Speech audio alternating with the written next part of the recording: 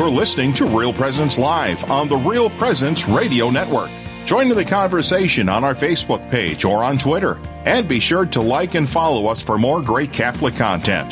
Now, back to the show. And welcome back. I'm Heather Caro. And I'm Dr. Chris Bergwald. We're broadcasting today from the Pastoral Center in Sioux Falls, South Dakota. Thanks for joining us for Real Presence Live.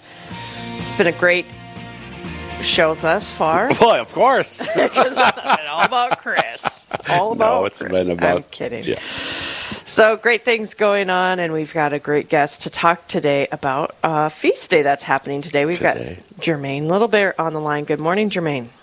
Good morning. How are you? Oh, good. I'm doing great. Thank you. Good. So we wanted to talk today about the feast day of St. Isaac Jogues. So and companions. Yes. Yes. Yeah. First, before we get into that, Jermaine, can you tell us a little bit about yourself? Yes, I'm a member of St. Isaac Jogues Parish here in Rapid City.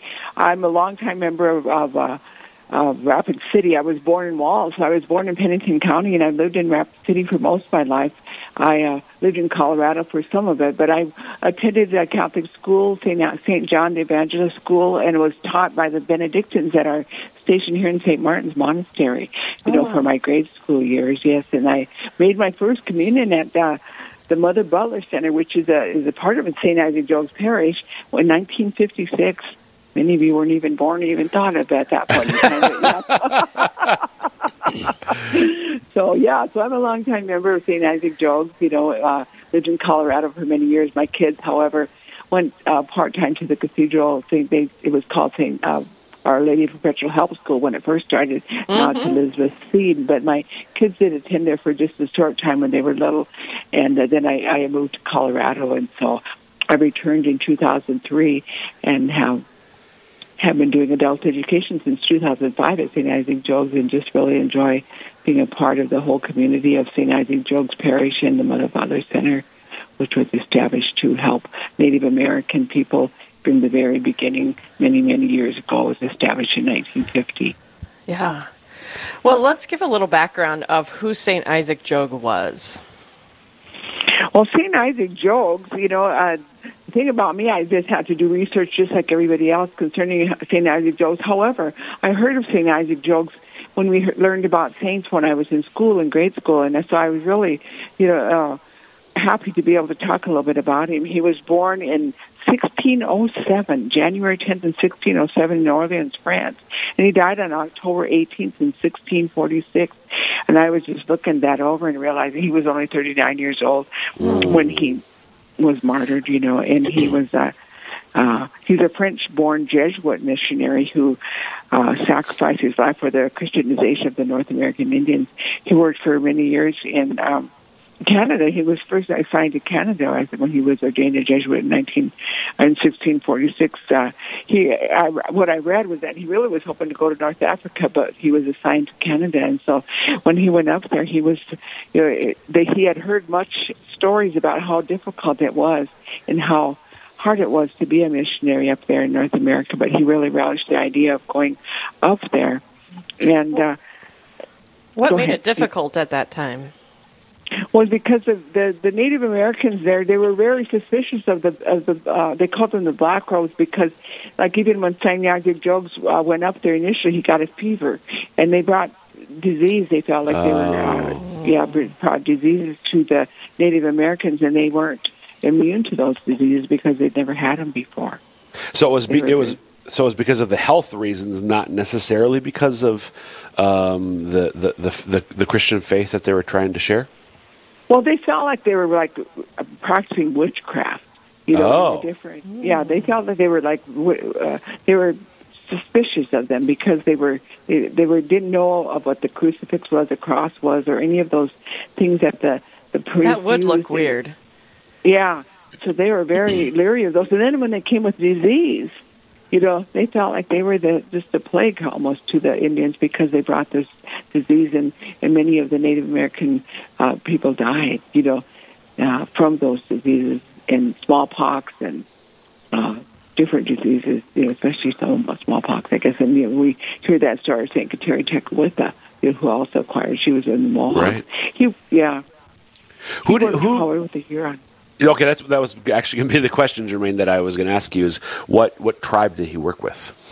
Yeah, he primarily worked with the Huron because there were different tribes like the Mohawk and the Iroquois Nation really did not like the black robes at all. You know, they were very, very suspicious of them, and they were very cruel to the people that came because they were scared, I think. You know, they didn't have any idea what these people were doing there. And so I don't think they were necessarily open to the Christian way as much as they were afraid of them, you know.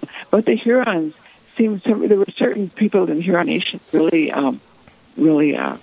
embraced him, I guess, you know, and he was able to work a little bit with them. But he was always living in fear of his life because of the Iroquois were very much against the missionaries that were in that area. Jermaine, do you happen to know, any chance, and you may not know, but what the notable differences were between those two tribes in particular, the Huron and the Iroquois? I mean, I don't know if you know that aspect of Native American history or not, but if you do, could you shed any light on that? I don't really know. You know, the one thing that I always think about, you know, we're Native American, but like when we live in different parts of the country, we don't really know. And of course, I'm a Oglala Lakota, but I'm a Sioux, and so I'm from here, the Plains. You know, and I've never. I traveled once to New York, but I really don't know the history of the other tribes.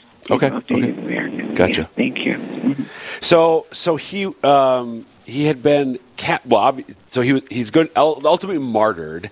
What's sort of like the pathway? He gets captured, right, at some point by the Iroquois. Is that what sort of leads to his eventual martyrdom? Yes, yeah, he was captured by them, by the Iroquois, and then he was really, really tortured, and they different ones. They removed his fingernails, and an Algonquin woman cut off his thumb. You know, so he was very much tortured by the Native American people because they were so suspicious of him, and because of the disease that he brought. You know, so and not only him, but his comrades too, which were also French priests and Jesuits that he had brought with him. It says, I was reading about it. It says, carried away a large. Okay, a pestilence broke out in 1637, carried away a large number of Hurons. The black robes were blamed for it. They were threatened with death and persuaded where they had come. Go ahead, continue. Yeah. So anyway, he was tortured very much, and he lived very much in fear of his life. You know, but he was always so committed, and I think that's the thing that I noticed the most about it. He was very committed in spite of all the torture that he was subjected to. He felt like in order to get to heaven, he really recognized Jesus' suffering on the cross and the sacrifices that Jesus had to make, and so he kind of relished being a martyr in the sense of being the torture that it was not. Something that was necessarily, it was necessary for his suffering for him to be able to go to heaven. You know, he was willing to suffer whatever torture and hardships that he had because Jesus had to suffer those same things. You know, so he was very committed to his faith. And he was only 39 years old. It just amazes me. He was ordained when he was 17 years old, you know, and he was so committed. And eventually, because he was living in such dangerous conditions, and he was held captive, and while he was captive, that's where he was tortured, and there were many of them that were captured. And he was hiding in bushes and stuff, but he decided to join the captives. They had captured some of the Hurons and some of the people that he was working with, and so he decided to join them, and that's where he suffered all the torture.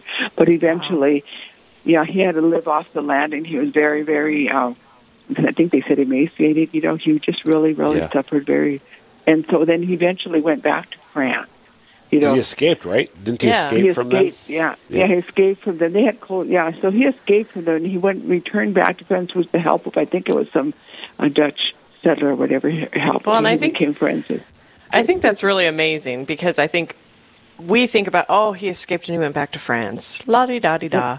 But it's like, that's like a journey and a half. Can you imagine going across Canada and making it all the way back to France? Right. I mean, after you've been tortured and starved to death? I mean, really. And your fingers were cut off. And your fingernails were cut off. And he was forbidden to do Mass when he first went back to France. Because I guess you have to have your thumb. Yes. The woman cut off his thumb. And in order to, you're not supposed to touch those. You're supposed to have a thumb and an index finger, and he didn't have them.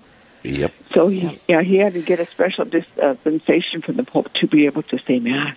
Right. But they felt he was a living martyr, so they approved of him to say Mass, which he really was appreciative of, Well, if you're just tuning in, we're talking with Jermaine Littlebear, and today is the feast day of St. Isaac Jogues, and we're just talking about the beginning of his life, I guess, probably the first half. Well, I think we're getting close to the end. I don't know, because we're getting close to the end, but he gets tortured and sent, and then he makes it back home. He escapes, goes back home. But there's more to the story, folks. So we're actually going to take a break here, Jermaine, and if you'll stick with us, we're going to talk about the second part of St. Isaac Jogues when we come back. Problem. And then kind of the impact that he's had on the area, if we could talk about that too. So you're listening to Real Presence Live. I'm Heather Caro. And I'm Dr. Chris Bergwald. And we're talking with Jermaine Littlebear, and we're going to be right back with more St. Isaac Jogues when we come back. This is Real Presence Live, where the focus is not on the evil around us, but on conversion and mercy through the good news that is always good. We're local, engaging, and live on the Real Presence Radio Network.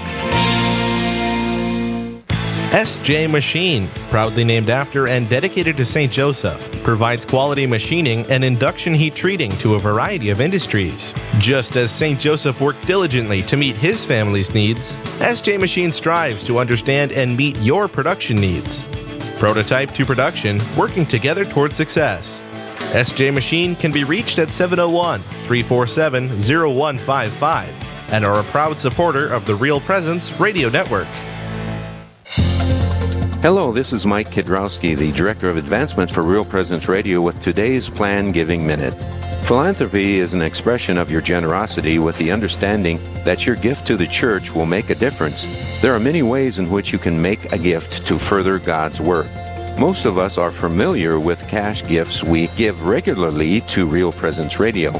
However, another way of contributing is through plan giving, which may allow you to give more than you've ever dreamed possible. The goal of plan giving is to help you plan your estate and charitable giving in a way that benefits you, your family, and our mission. There are several ways you can make these plan gifts and enjoy tax and income benefits. For more information, please visit our plan giving website at rprlegacy.org or call me at 701-290-4503. Let's get started. The Mustard Seed Catholic Store is South Dakota's place to purchase Catholic books, gifts, and decor. With locations in Rapid City and Sioux Falls, we are here to provide you with gifts for the Catholic occasions in your life. From baptism to First Communion, confirmation to weddings, and ordinations, we pride ourselves in having local artists share their creative talents, making rosaries, crucifixes, artwork, coffee, and books. We are located in Rapid City on Main Street, in the new Diocesan Building, or in Sioux Falls on Grange Avenue across from Costco. This is Real Presence Live on the RPR Network, bringing you stories of faith and hope through local hosts and guests from across the upper Midwest. Now, back to the show. Welcome back. I'm Heather Caro. And I'm Dr. Chris Bergwald. And we're your hosts today for Real Presence Live. Thanks for joining us. We're talking with Jermaine Littlebear, and we're talking about the feast day that's today, learning a little bit more about who St. Isaac Jogues was and companions. And we have talked about how he was probably ordained at 17, came to America, came to Canada, and was ministering to the natives, was captured, tortured, and made it back to France. So, Jermaine, where did he go from there? Well, once he went to France, he just for some reason was kept being drawn back to the work that he felt he was doing and accomplishing in North America to bring, he regarded his torture and death he thought would follow to imitate the Passion of Jesus, and he just had this longing to go back. So he went back to Canada, and it was really around New York, and he was accused of witchcraft, and murder, and he was murdered by the Mohawk, and in 1646. I think about that. I think that was like 300 years before I was born. I'm old too. I was born in 49. So yeah, I think, wow, this is incredible. But yeah, because of the fact that I guess it was smallpox and measles that were brought, they felt, by the Europeans, and because there was a lack of understanding, and they felt like they had brought those sicknesses to they felt that they were like witchcraft, and anyway, he was murdered. And along with several of his companions. And many of those companions were also canonized as saints, because of the suffering, the hardships they had experienced. So what kind of a lasting impression or influence has he had on the natives in our area? Well, I'm not sure many of them know for sure the history of St. Isaac Jogues, although they knew that he worked a lot with the Native American people. And I think that same legacy was kind of brought over why our parish is St. Isaac Jogues. And we're also, of course, we have Jesuits also that minister to us at St. Isaac Jogues. And I know you were concerned and interested about the Mother Butler Center, which is where I made my first communion court back in 1956. And so I think that the name of St. Isaac Jogues and the Jesuits that work here in South Dakota, in many places with the Native American people, is kind of St. Isaac Jogues would be kind of an example, I think, of the commitment and the dedication that he had towards helping the Native American people. And that seems to be carried over.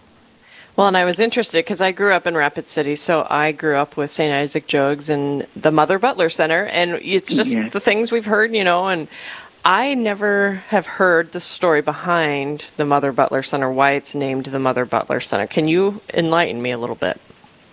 Well, it says I had to read about it too, about the history of Mother Butler Center, but Bishop McCarty, who was a bishop here in 1949, that was the year I was born, but when I was growing up, I knew Bishop McCarty was still here. And it says before his assignment to Rapid City, Bishop McCarty had been an auxiliary bishop to Cardinal Spellman in New York City. Well, in that position, the Bishop McCarty became friends with the staff and students at Marymount College in Tarrytown, New York. These friends from New York contacted the bishop with a request. The Alumni Association wanted to make a donation in honor of Mother Joseph Butler. She was a religious sister who came to this country from Ireland to found Marymount College. Their donation was timely. The decision was made to instruct a center for the Native American population and name it in honor of Mother Butler. So that's how Mother Butler. Yeah. Well, I heard, when I was growing up too, I heard about Mother Butler, when I was growing up.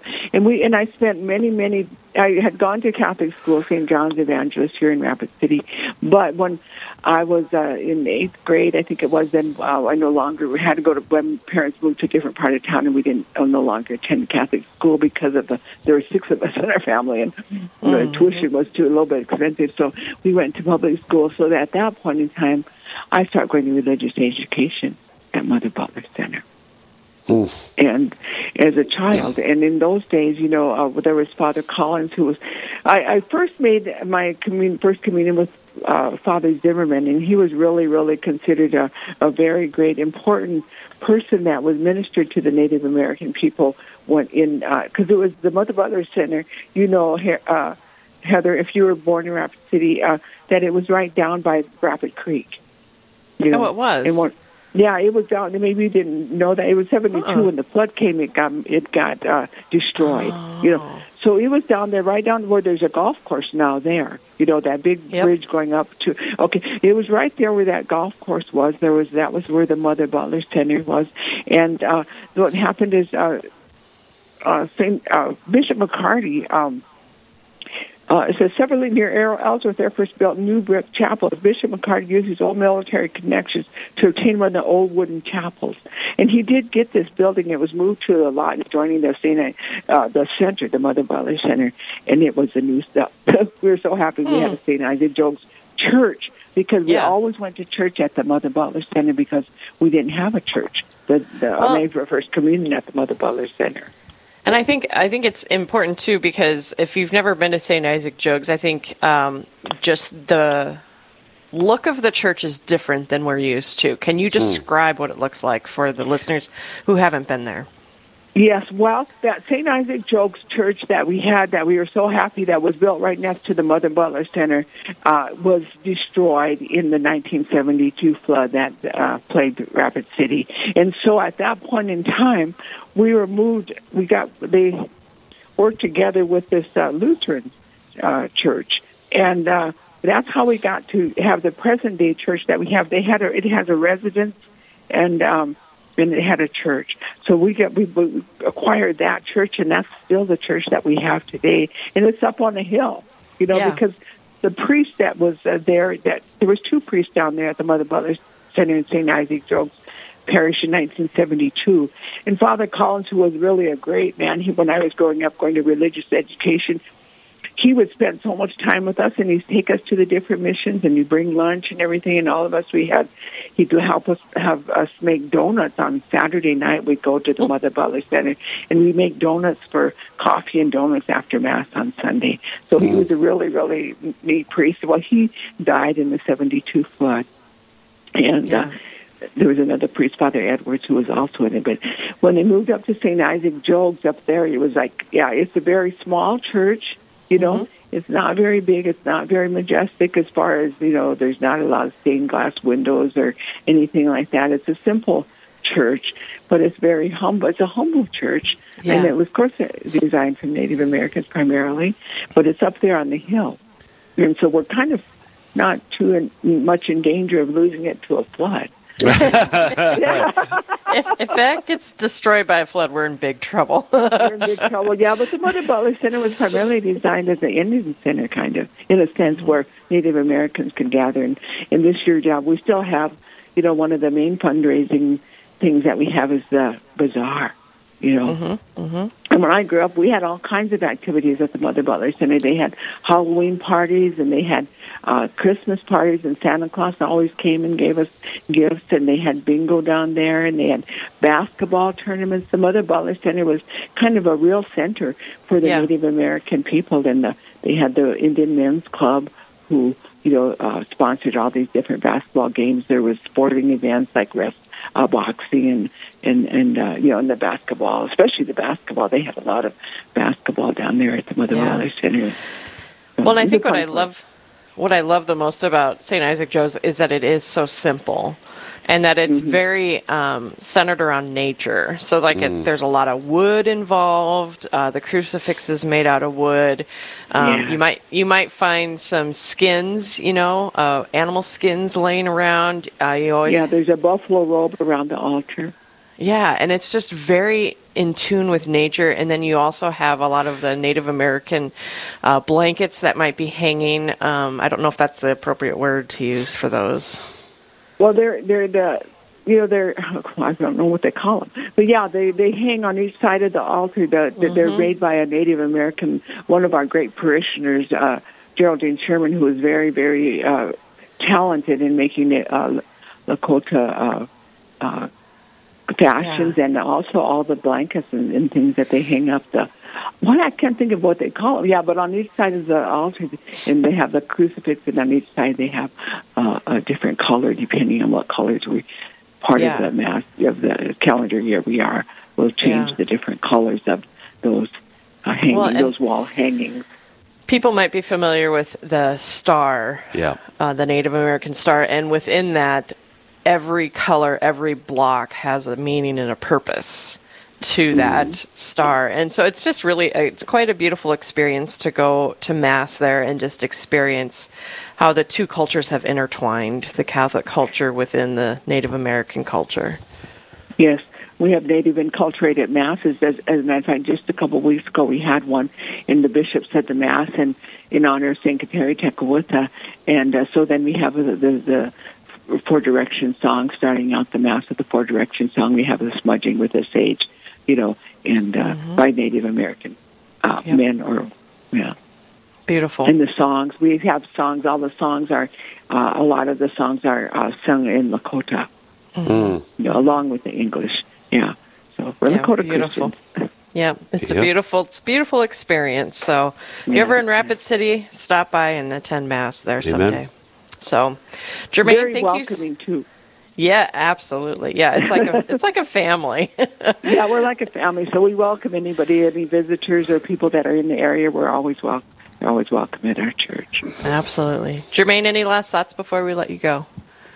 No, I'm just grateful that we're given the opportunity to talk about and celebrate the feast day of St. Isaac Jogues, who was such an example to his commitment to the Native American people, and also talk about Mother Butler, who also are committed in St. Isaac Jogues to the Native American community in Rapid City and the surrounding areas. Absolutely. Well, thank you, Jermaine, for joining us today. We appreciate it. Thank you for having me. Yep, thank you.